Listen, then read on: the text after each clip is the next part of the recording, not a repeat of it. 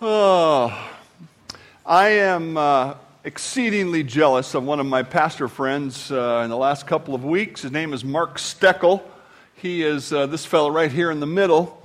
He is a pastor in Pennsylvania. He used to pastor out here, and then he worked at the school that I'm going to, and he's pastoring in Pennsylvania, and he's been a volunteer firefighter, EMT, works on an ambulance company for a number of years. And his church is out in the middle of Pennsylvania somewhere, but they brought in ambulance crews to back up the city of Philadelphia when the Pope came to visit, because they did a full-on head of state security thing. The way the world is now, you can't take anything for granted. So he got to see the Pope that far away. That's not why I'm jealous of him, though, I've got to tell you. I'm just jealous of him because he got to hang out with all those firefighter, EMT, police-type people for a week in Philadelphia and had a great time. I have a lot of great memories of those days. It was fun to work in those ways, and had a lot of great relationships. We all have things that we love to do. Some people love to play a certain sport. I read about somebody on the Ferndale football team who says he just loves football. He's quit doing other things because he loves football so much, and he's going to study sports in college, and he hopes to have a job in football somewhere someday. We all have things that we love to do, and then there are things that we need to do. And that's true in life, and it's also true in ministry. In the last few weeks, we have been studying what God says about our church and what our church is supposed to be. And some of those things are fun and easy and natural, and some of them take some work, and some of them are kind of half and half. And we come to one of those today. We'll get to it in just a minute from Acts chapter 2, where I'm going to read a little bit and review just a little bit before we get to that characteristic of the church that we're going to study today. In Acts chapter 2, it says, "When the day of Pentecost had fully come, they were all with one accord." The 120 disciples were all with one accord in one place, as Jesus told them. He said, "Go there and wait." And I don't think they had really understood what was about to happen. Verse 2, "And suddenly there came a sound from heaven as of a rushing mighty wind, and it filled the whole house where they were sitting.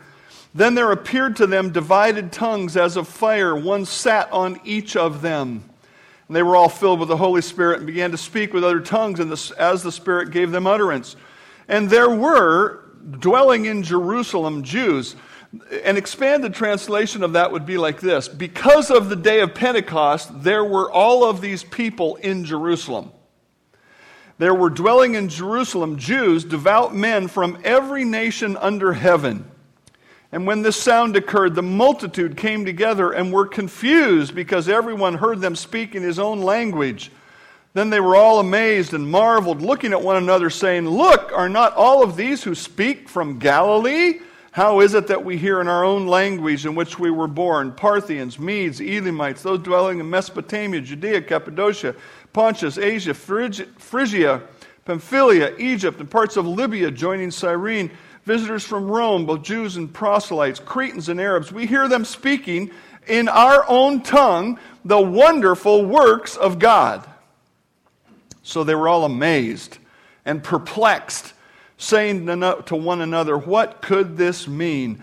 Others mocking said, "They are full of new wine." But Peter, standing up with the 11, raised his voice and said to them, "Men of Judea and all who dwell in Jerusalem, let this be known to you and heed my words." He goes on to preach a sermon about Christ.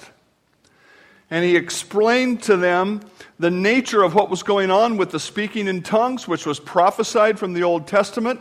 It was God's divine way of getting people's attention and confirming to them that something divine was about to happen.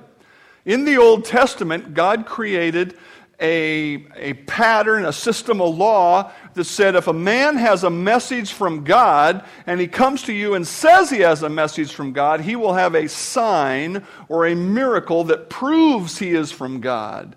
And so God gave this miracle of the speaking in tongues to prove that what was about to be said was of a divine nature. It wasn't just something Peter thought up on his own. And so all of this speaking in language, all of these different languages, at least 16 different nations were represented there.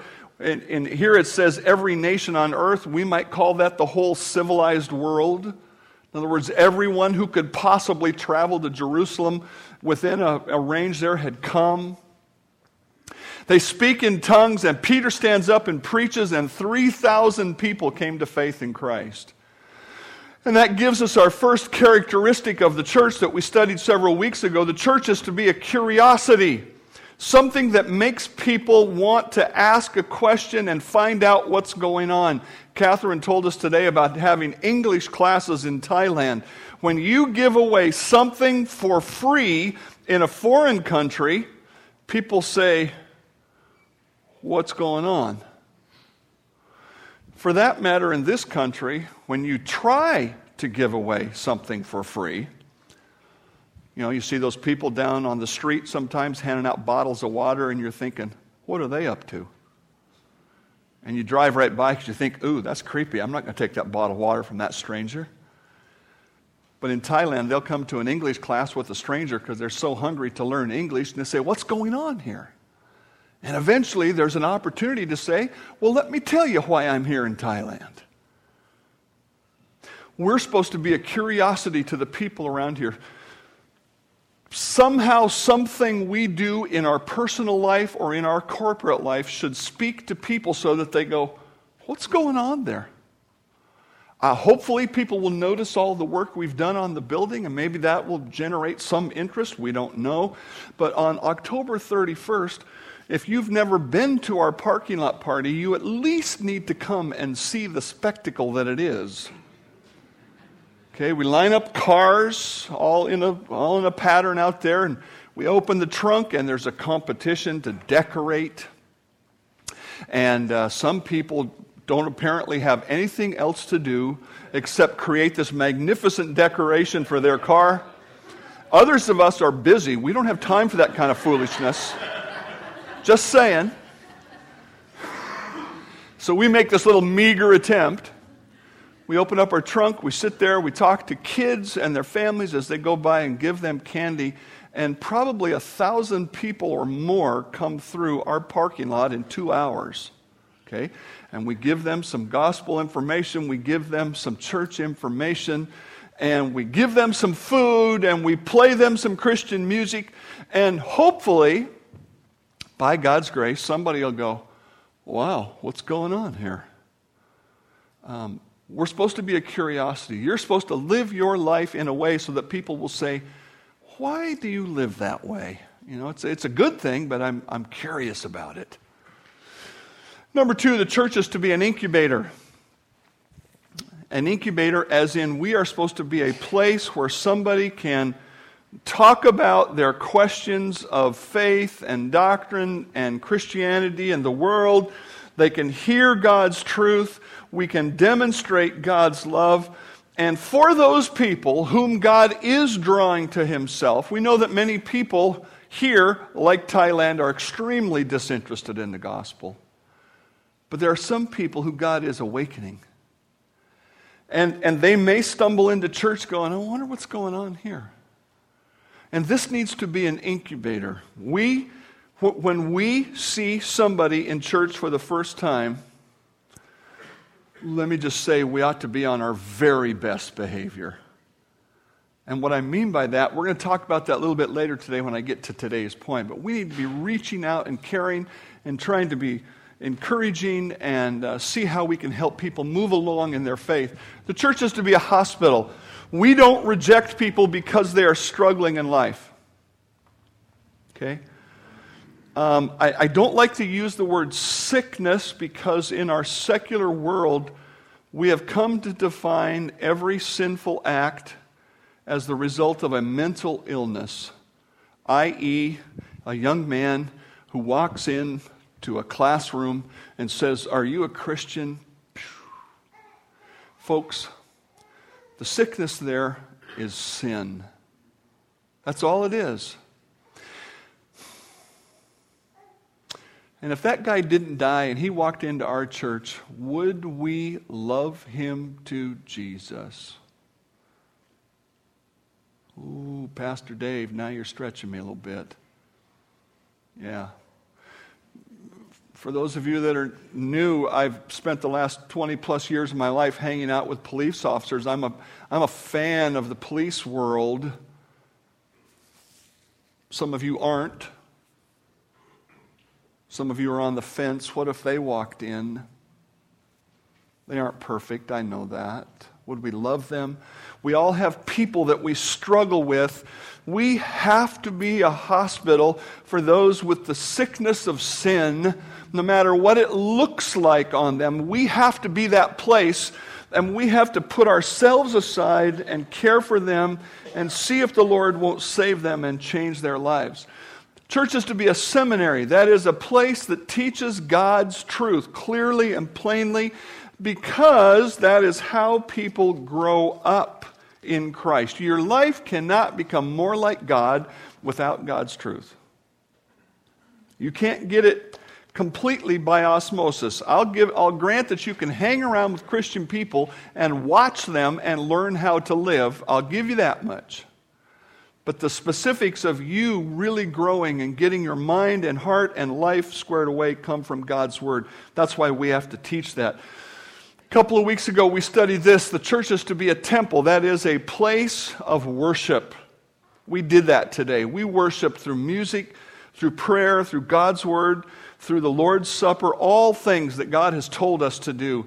We worship God today, and also our learning and our applying of God's truth is an act of worship, and God willing, that will be going on now and when we leave this place.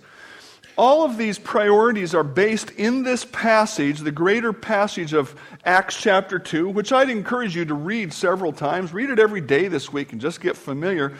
But the last section really summarizes the beginning of the church. Look at Acts 2, starting in verse 40.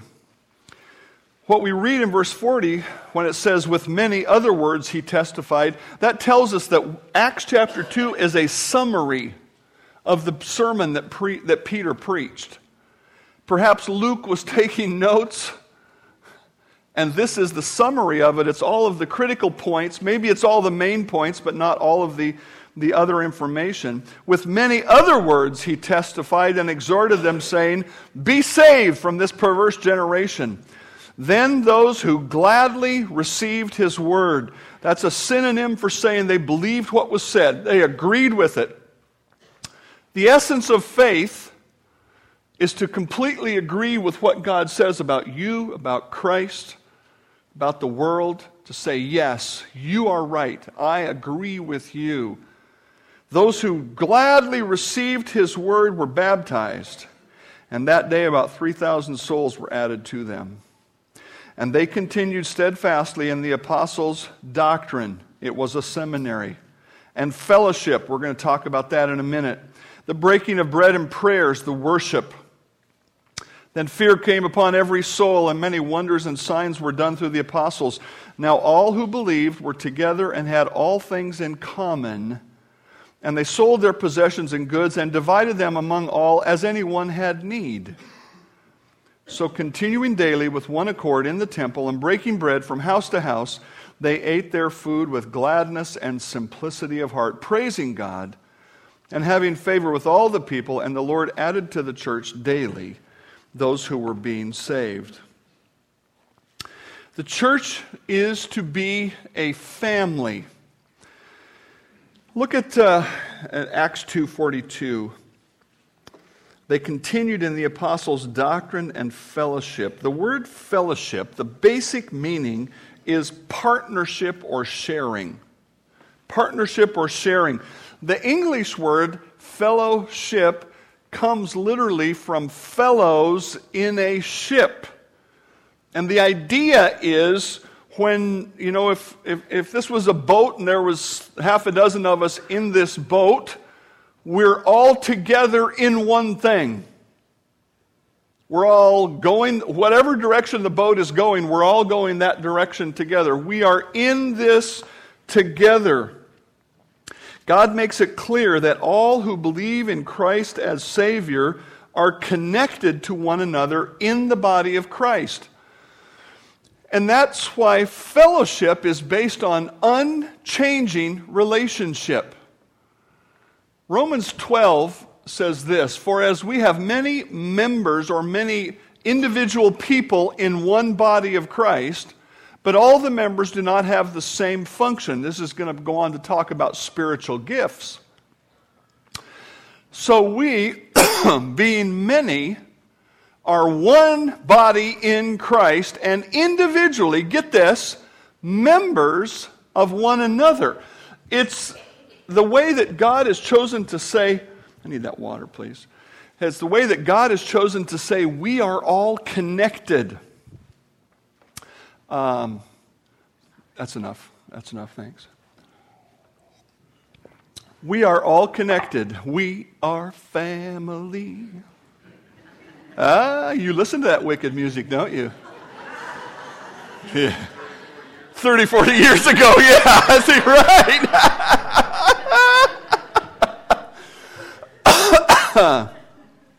Paul said it this way in Ephesians, "Therefore, putting away lying, let each of you speak truth." Why? Because we're members of one another. You don't lie to your own family. That's what he's saying. Be devoted. Oh, let's back that up.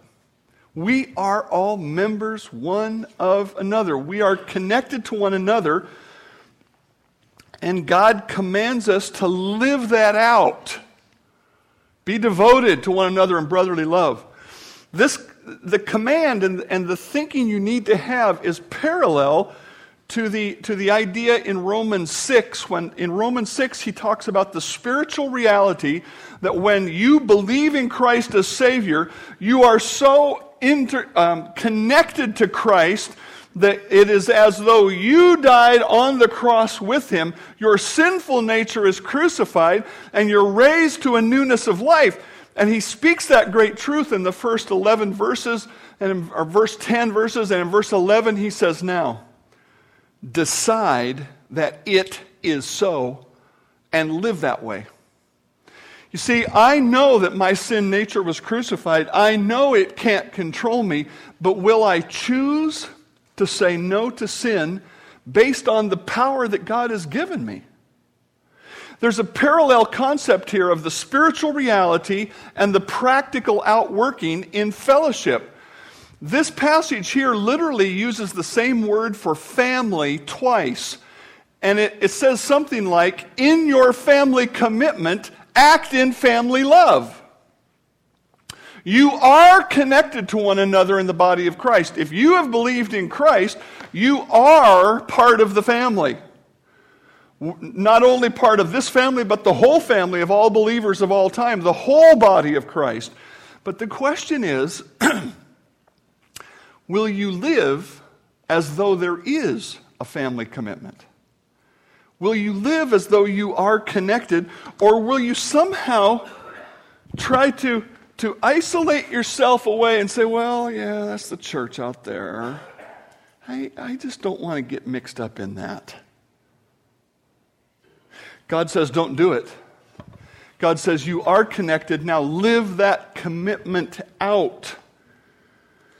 God uses the concept of family to illustrate the care we are to have for one another. A care based on unchanging relationship.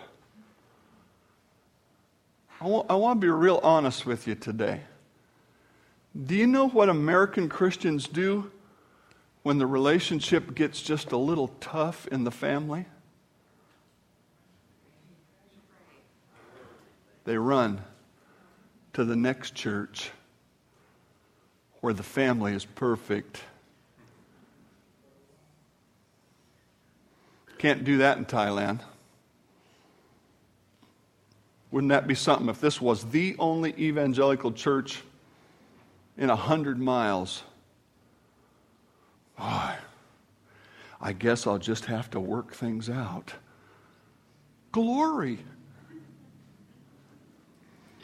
As the great philosopher Tim Allen said,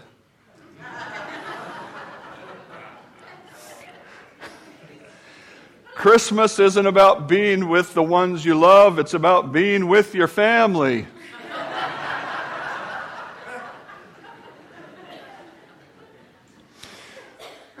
We all know that we've got about 2 or 3 categories of relationships in our life. And the category we love, and by love I mean we just really enjoy it a lot, is the category of relationship when there's somebody that we just naturally fall in with. We kind of think the same way, we laugh at the same things, our priorities are kind of the same, we have some commonalities in our life experience, maybe we're, my age and serving the Lord. And I'll tell you, one of the reasons I enjoy going to China is because I go with my friend, who I won't name since this will be played on the internet. He and I just have a great time. We laugh. We walk down the street and talk about things, and we laugh, and have a great time. And we come in and teach the Word, and we're drilling in the same stuff, and our heart's in the same place, and our laugh's in the same place, and if you said to me, he's going to be at this certain restaurant at 12 o'clock, I'd say, well, he'll only have to wait for me for about a half an hour. But I go there, boom! It's a natural, easy relationship. I have those relationships with other pastors, and my wife and I with other pastor wives, and we go to the pastors and wives retreat at Cannon Beach, and not all of them, but some of them we just fall in with like we've never been apart. And we love those kind of relationships. You love those kind of relationships. The problem is we come to define that as the only kind of relationship we're interested in. And if we only care for those who we easily and naturally get along with, we have become, like Jesus said, no better than a self-loving Pharisee. We must be committed to one another in the body of Christ in a way that it transcends natural affection. If the only people I'm going to love are the ones that are easy to love, I'm going to have an easy life. But you see, the reason I use the word family today is this. We all have human family members that are a little tough. And we have some that are just a joy to be with. One of my nephews just emailed and said they're going to come visit next spring. Lord willing, you'll get to meet him. I expect to have a wonderful time with him and his wife and baby. His brother, not so much so. Okay? We all know that. We can look in our family and say, yeah, I'd love to have these come visit. I hope these don't stay too long. And that's why I've used this illustration for the word to put in your mind. We are family. And I haven't rejected that nephew. And I pray for him regularly. And if I had a chance, I would treat him, if we lived in the same area, I would treat him the way that I'm going to talk about today. Our relationship cannot be just based on natural affection. It's wonderful if it comes, but it's got to be more than that. The people in Philippi, they had some problems getting along. Remember the 2 women, Euodia and Syntyche? It's fragrance, and the names meant fragrance and, happy chance or something like that. And those 2 women were having such a problem getting along, they got named in Scripture. You don't want that to happen. I want to be John the Baptist, not Euodia. But this is what Paul wrote to them. Keep that in mind. Here's at least 2 women in the church not getting along, and here's what Paul writes to them. If, and that word if, that condition in the Greek language means if, and I'm assuming it's true, if there is any consolation or any comfort in Christ, if any comfort of love, any fellowship, any relationship of the Spirit, if that is true, if there is affection and mercy, then fulfill my joy by being like-minded, having the same love, being of one accord, of one mind. Let nothing be done through selfish ambition or conceit, but in lowliness of mind, let each esteem others better than himself. Let each of you look now not only for his own interest, but also for the interest of others. The Apostle Paul says, are you connected in the Spirit? Yes. Then live it out by caring for other people. What does this kind of fellowship, family, look like in action? Look at Acts chapter 2, verse 44. This kind of fellowship means we don't let family suffer alone. Acts 2:44. Now all who believed were together and had all things in common, and sold their possessions and goods and divided them among all as any had need. Whoa. You know, every so often, somebody in the Christian world says, I'm going to start a church just like the church in the book of Acts. Not like all this terrible organized religion that the evangelicals have. We're going to have a real Acts 1 church. I'd just like to say to them, are you going to sell everything you have and just freely give it away to everybody who walks in the door if they have a need? Maybe not quite just like the book of Acts. These people were so excited about Christ, they just said, hey, are you poor? Do you have a need? Here, I got something that I don't need. I'm going to sell it. I've started selling some of those things that I don't need on eBay. Sold one this week. Boy, what a thrill of victory that is. Not on eBay, Craigslist, yeah. Yeah, I went down to Hagen, met somebody, got some money, gave him the goods, didn't get killed, or anything like that. These people said, if I have stuff I don't need, I can sell it and I can help people that have a need. That is the kind of relationship that we need to have. I don't believe, and you can search the scriptures and try to understand the tone of what God says. God doesn't say we have to be poor to be Christians. He doesn't say we have to sell everything. But he does say we have to love one another. That's why we have a benevolent fund. It's one of the ways we help one another. And frankly, we don't talk about it every time we have the Lord's Supper, but our plan is to have an offering receptacle out in the welcome room and in the foyer, and for you to give an extra offering as you leave, and we collect that money, and you will never hear where that money goes unless you specifically want to ask me. I might be able to tell you some things. But when we find out somebody's got a need, I get to write a check. We get to send some money and help them out. That's one of the ways we help. Occasionally, the needs are so big, we'll stand in front of you and say, one of our people has a big need. I remember one time we did that. Somebody had a medical need, and I think we gave $1,500 to help them. Now, that's not the whole way we live this out, but it's one of the ways we live this out.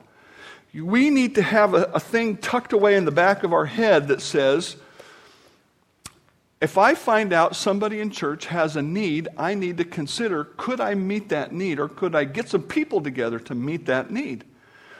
When Sue and I visited the Thornburgs, who were here just a few weeks ago, they minister in Madrid, Spain, and we had a chance to visit them many years ago. One of the days, when they were doing something else, one of their church members drove us around to some tourist sites or something like that, and he taught us some Spanish phrases. One of them that I've used ever since is one of my favorites, es tu problema. And it means, it is your problem. Es tu problema. You see, what God is telling us here is we should never think that way or speak that way when somebody has a need in the body of Christ. We need to say, no, it's family. If my kids were to call up and say I have a need, and occasionally they do, not very often, but I don't say, es tu problema. No, their problem is my problem. My only problem is I haven't been able to help them like I would like to. We have to care. Family doesn't push them away. Family says, I'm going to pray, I'm going to care, I'm going to do what I can. And sometimes that's with physical things, and sometimes that's with spiritual things. Fellowship means that we don't let family suffer alone. Moreover, brethren, we make known to you the grace of God bestowed on the churches of Macedonia, that in a great affliction and the abundance of their joy, their deep poverty abounded in the riches of their liberality. For I bear witness that according to their ability, yes, and beyond their ability, they were freely willing, imploring us with much urgency that we would receive the gift and the fellowship of ministering to the saints. These Christians in Macedonia said, those poor Jewish Christians in Jerusalem are suffering. We've got to take an offering. And Paul says they were already impoverished when they took the offering. But they did it anyway. Fellowship means we don't let family suffer alone. Number 3, fellowship means we don't let family drown in sin. Galatians 6:1, brethren, if a man is overtaken in a trespass, that's another word for sin, if you don't know. It means to step across the line of godliness, from godliness to ungodliness. If a man is overtaken in a sin, the sin has come on to him, and he stepped in, and then it just took over, and he couldn't help himself. He can't get out of it. He's wallowing in the sin. He's stuck in there. You who are spiritual. Didn't say you who are perfect. What he said was you who haven't stepped over the line, you who are walking with the Lord consistently, you restore such a one in the spirit of gentleness, considering yourself lest you also be tempted. Bear one another's burdens, and so fulfill the law of Christ. I don't know how many of you have ever done this, have ever done what that says. Sometimes it goes very well, and sometimes it goes very hard.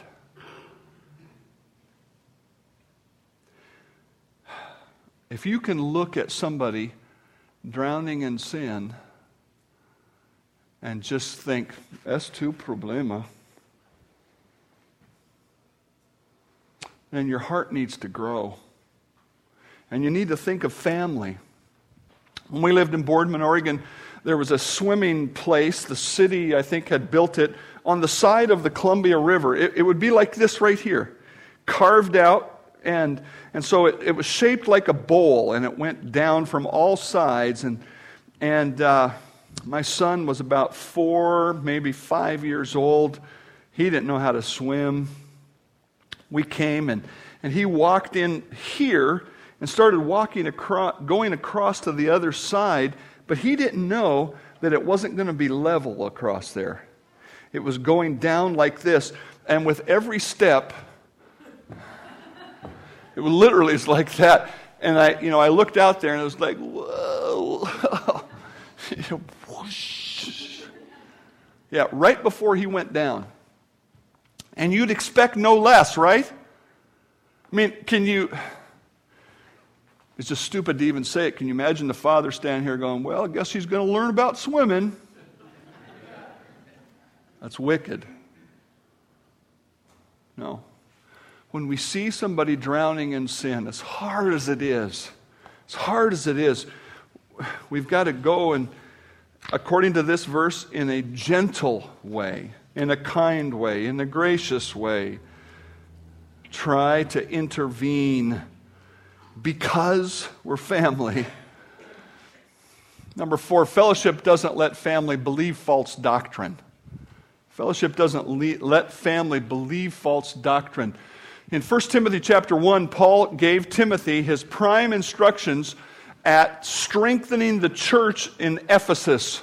Paul, an apostle of Jesus Christ, to Timothy, a true son in the faith, as I urged you when I left Ephesus and went to Macedonia, remain in Ephesus, that you may charge some that they teach no other doctrine, nor give heed to fables and endless genealogies, which cause disputes rather than godly edification, which is in faith. Now, the purpose of the commandment, the reason the Apostle Paul said, Timothy, tell people not to teach and believe false doctrine. The purpose of the commandment is love from a pure heart, from a good conscience, and from a sincere faith. Now, why is right doctrine so important? This is why. God's divine power has given to us all things that pertain to life and godliness through the knowledge of Christ, which comes in God's Word, who called us by glory and virtue, by which have been given to us exceedingly great and precious promises in God's Word, that through these you can partake of the divine nature and escape the corruption that is in the world through lust. The reason right doctrine is important is because only right doctrine liberates people from sin and enables Christ-likeness. Do you want your friends, your associates, your family members to be like Christ? This is the only path. And so we have to care about doctrine. We have to care about doctrine. Fellowship works with others. Right doctrine is important because it's the only path to joy and peace of Christ. The only path is obedience. Number 5, fellowship works with others to solve problems. Turn with me to Acts chapter 6. Acts chapter 6. Now, in those days when the number of disciples was multiplying, they started with 3,000, and the number was multiplying, not adding. Wow, we have no idea how many there really were. There arose a complaint against the Jews by the Greeks because their widows were neglected in the daily distribution. People sold what they had, gave the money to the church, and the church held it and gave out social welfare. Here it's called the daily distribution for the widows. Okay? And some of the widows seem to be getting neglected. Then the 12 summoned the multitude, the apostles, who were then, at that point, the only leaders of the church. No elders had grown up yet. The 12 summoned the multitude, the congregation of the disciples, and said, "It's not desirable that we should leave the word of God and serve tables." In other words, one alternative solution is, okay, we're going to stop preaching and we're going to make sure all of this gets handed out evenly. And he said, that's not a good solution. Therefore, brethren, seek out from among you 7 men of good reputation, full of the Holy Spirit and wisdom, whom we may appoint over this business. But we will give ourselves continually to prayer and to the ministry of the word. And the saying pleased the whole multitude, and they chose Stephen, and so on, these different men. Verse 6, when they set them before the apostles, they prayed, they laid hands on them, then the word of God spread, the number of disciples multiplied greatly. The lesson here is very simple. First of all, you need to imagine the deep divide between the Greeks and the Jews coming out of their secular life into Christianity. The best example of that I can think of today is a man who is a missionary that I know who works in a country where people come to Christ from multiple different backgrounds, like from a Muslim background or from a different kind of false Christian background. They come from all these backgrounds, different tribes and groups, and they come together, and he's trying to bring these pastors together to teach them how to be pastors, and they don't like one another. Okay, why not? Because of their backgrounds. And because they haven't grown up in Christ yet enough to realize, hey, I'm not going to look at any man in the flesh anymore. I'm going to look at him according to Christ. 2 Corinthians chapter 5. So here's the Jews and the Greeks, and as soon as something doesn't work perfectly, they go, it's because you're a Jew. It's because you're a Greek. And boom, sides are chosen and arguments are made. And the reality is maybe somebody just wasn't paying attention. Okay? But here's the thing you need to understand. They had a problem that needed resolution, a genuine problem. They had leaders who led. That's what God intends. They had church members who followed and worked together in the process of resolution. And there was a group decision made that enabled better ministry. And no one left the First Baptist Church of Jerusalem when they had a sticky problem to fix. They worked together to find a solution, and then they went forward. And that's what family does. Now, I know in human families, it's real easy these days to get a divorce. Irreconcilable differences. Okay? And we've come to accept that. I haven't. But our society, well, that's the way it is. Can you imagine if we applied that to the rest of our family relationships? Oh, I can think of 2 or 3 relatives with whom I have irreconcilable differences because they have chosen lifestyles that are absolutely ungodly. And when I even nudge, just little teeny nudge in Facebook about it, what I got back was, irreconcilable differences. You are dead to me. No, we don't do that. Why don't we do that? Because we constantly hope for better for our family members. I pray for that family member. I pray that the lifestyle issues will be resolved and that Christianity will become strong in that person. I don't give up.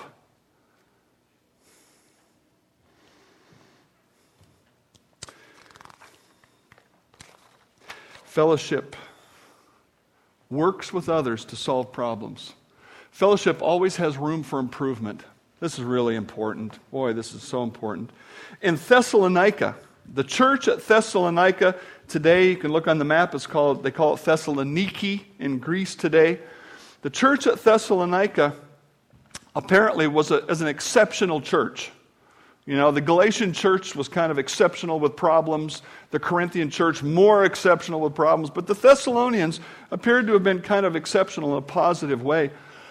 And one example of that is what Paul said about their love. But concerning brotherly love, that's the same word we're working on, the same concept we're working on today. Fellowship, family, the word brotherly love in the Scripture.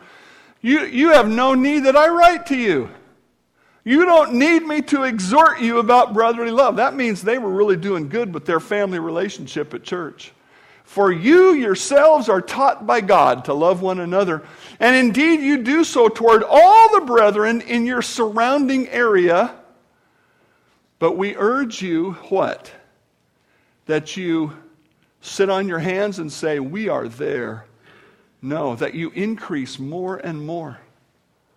In other words, until we see Christ, we just aren't as perfect as we ought to be. There's always room for improvement. Paul talked about his own life that way. And I have not already attained, I have not perfected, but I press on that I may take hold of that for which Christ has laid hold of me. I do not count myself have already arrived at perfection. I forget the things that are behind. I keep reaching forward to do better. To do better. I press toward the goal for the prize of the upward call. No matter where you're at in living out your family relationship today, there is room for improvement and there is need for improvement. I learned this week from somebody that I failed them in my family commitment in the church. It makes me sad. And, God willing, I'll do better next time. I'm not perfect in living this out. I know that. We all need to have this mindset of the Apostle Paul to say, God help me to do better. God help me to love more. God help me to love some kinds of people that I've struggled to love. God help me to care for these greater needs, to develop skills in fellowship. Some folks are not naturally outgoing. It's tough to carry a conversation. God knows that. He still wants you to have a family relationship at church. God help us to mentor young believers.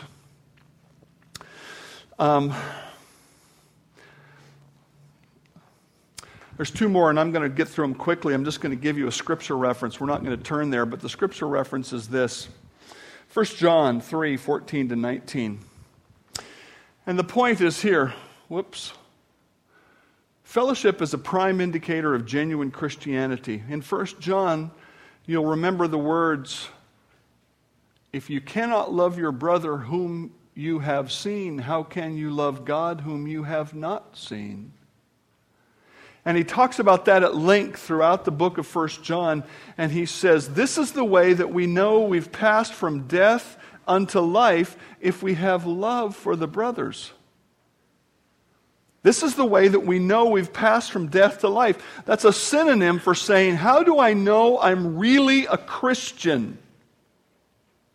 Well, one of the ways you will know that you are really a Christian is if you take your family relationship seriously. If you work at caring for others in the body of Christ, our commitment to one another is a prime indicator that Christ is at work in us, transforming us.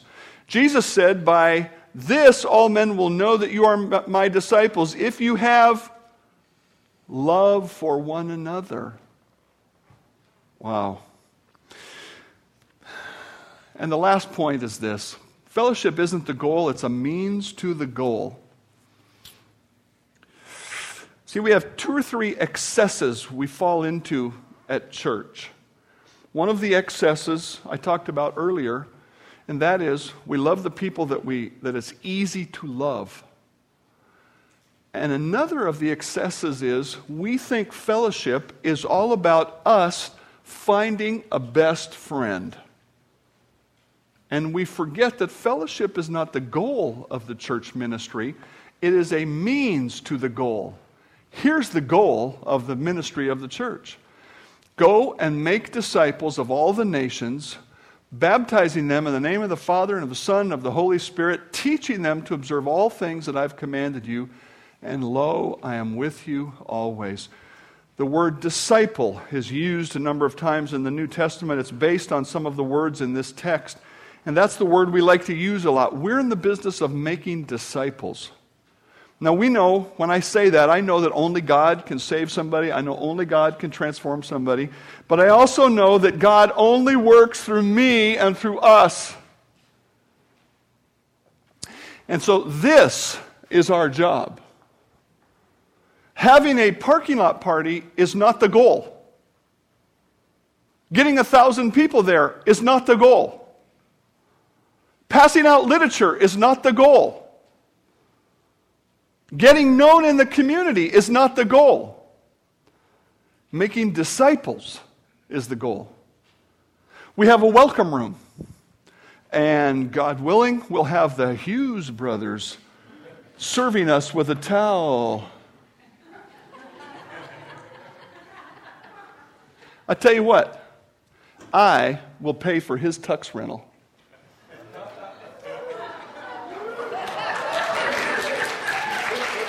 I'm calling you out, buddy.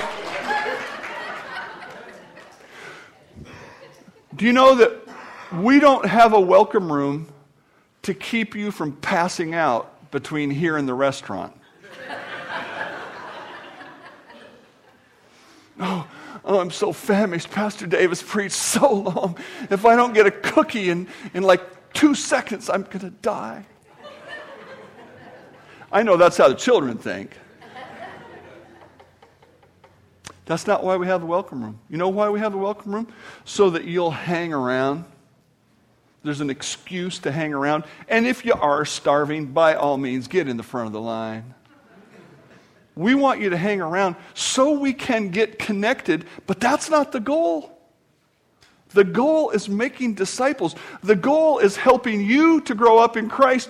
The goal is for there to be time for us to talk to one another, and maybe in some of that talk there will be something significant, and we'll be able to influence one another for Christ, or make an appointment to get together later in the week to enjoy one another and to encourage one another. The goal is making disciples. And fellowship is one of the important things that helps us to do that. It's wonderful if you can have a best friend at church.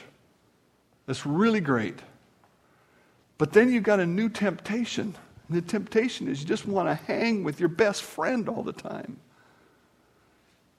And what really ought to happen is you and your best friend ought to reach out and find a couple of other people and love them for Jesus. Fellowship's not the goal. It's a means to the goal. You know, we do a number of things to help you fellowship. Next week, we're going to have Name Tag Sunday. If I hear one complaint, I'm going to make you go in my office and listen to this sermon again. On the recording. I'm not going to speak it to you. I'm going to put it on the recording. Okay? There's a reason for that. And this morning, I said to somebody, what's those people's names? Okay? You know why it's important to know somebody's name? Because it's a lot nicer than saying, hey, no, you, I'm talking to you. We have Name Tag Sunday for that. We have directories, and I believe we've run out, and we'll print some more of those this week, and have pictures in there. Some of you didn't put a picture in the directory. Shame on you. Let us know you. Okay? And if you didn't put a picture in, there's always time, because before Joanna prints those on Tuesday, you can give her a picture. Boom, she'll put it in there. We have marvelous technology here. We're like the Microsoft of Ferndale here. We have directories. Every month we put out a prayer list, which is a little broader than the directory because it's got everybody that possibly says they're part of our church. So you can read the names and pray for the names. We put out an anniversary and birthday list. So you can go, oh, I met that person last week and it's their birthday this week. You don't have to give everybody a birthday card. We're just trying to do a few things to facilitate connection. But you've got to step up in and say, God, help me to take my family seriously. Our society is in crisis. Did I need to tell you that? This last week, we just saw it all over again. And boy, if that fella really did kill those folks because they're Christians, if he's angry at Christians and he took it out like that, we're in trouble. But you know what? We're not in as much trouble as he is, because I'm pretty certain, I think I know where he landed after he took his own life. And I'm not being judgmental, I'm just looking at the outside of his life. We have the solution. We have the solution. And our fellowship is going to be one of those things that becomes a curiosity to people so that they will go, wow, those people are different and it's good. Live out your family life. Ask God to help you. Find some new ways to do some new things in the family this week. Heavenly Father, thank you for saving us. Thank you for bringing us here together to this body of believers today. Use us. We do have room for improvement. By your grace, we are friendly. We have wonderful people to greet in the parking lot. That's a great thing. But like the Thessalonians, we've got room for improvement. Help us to do that this week. I pray in Christ's name, amen.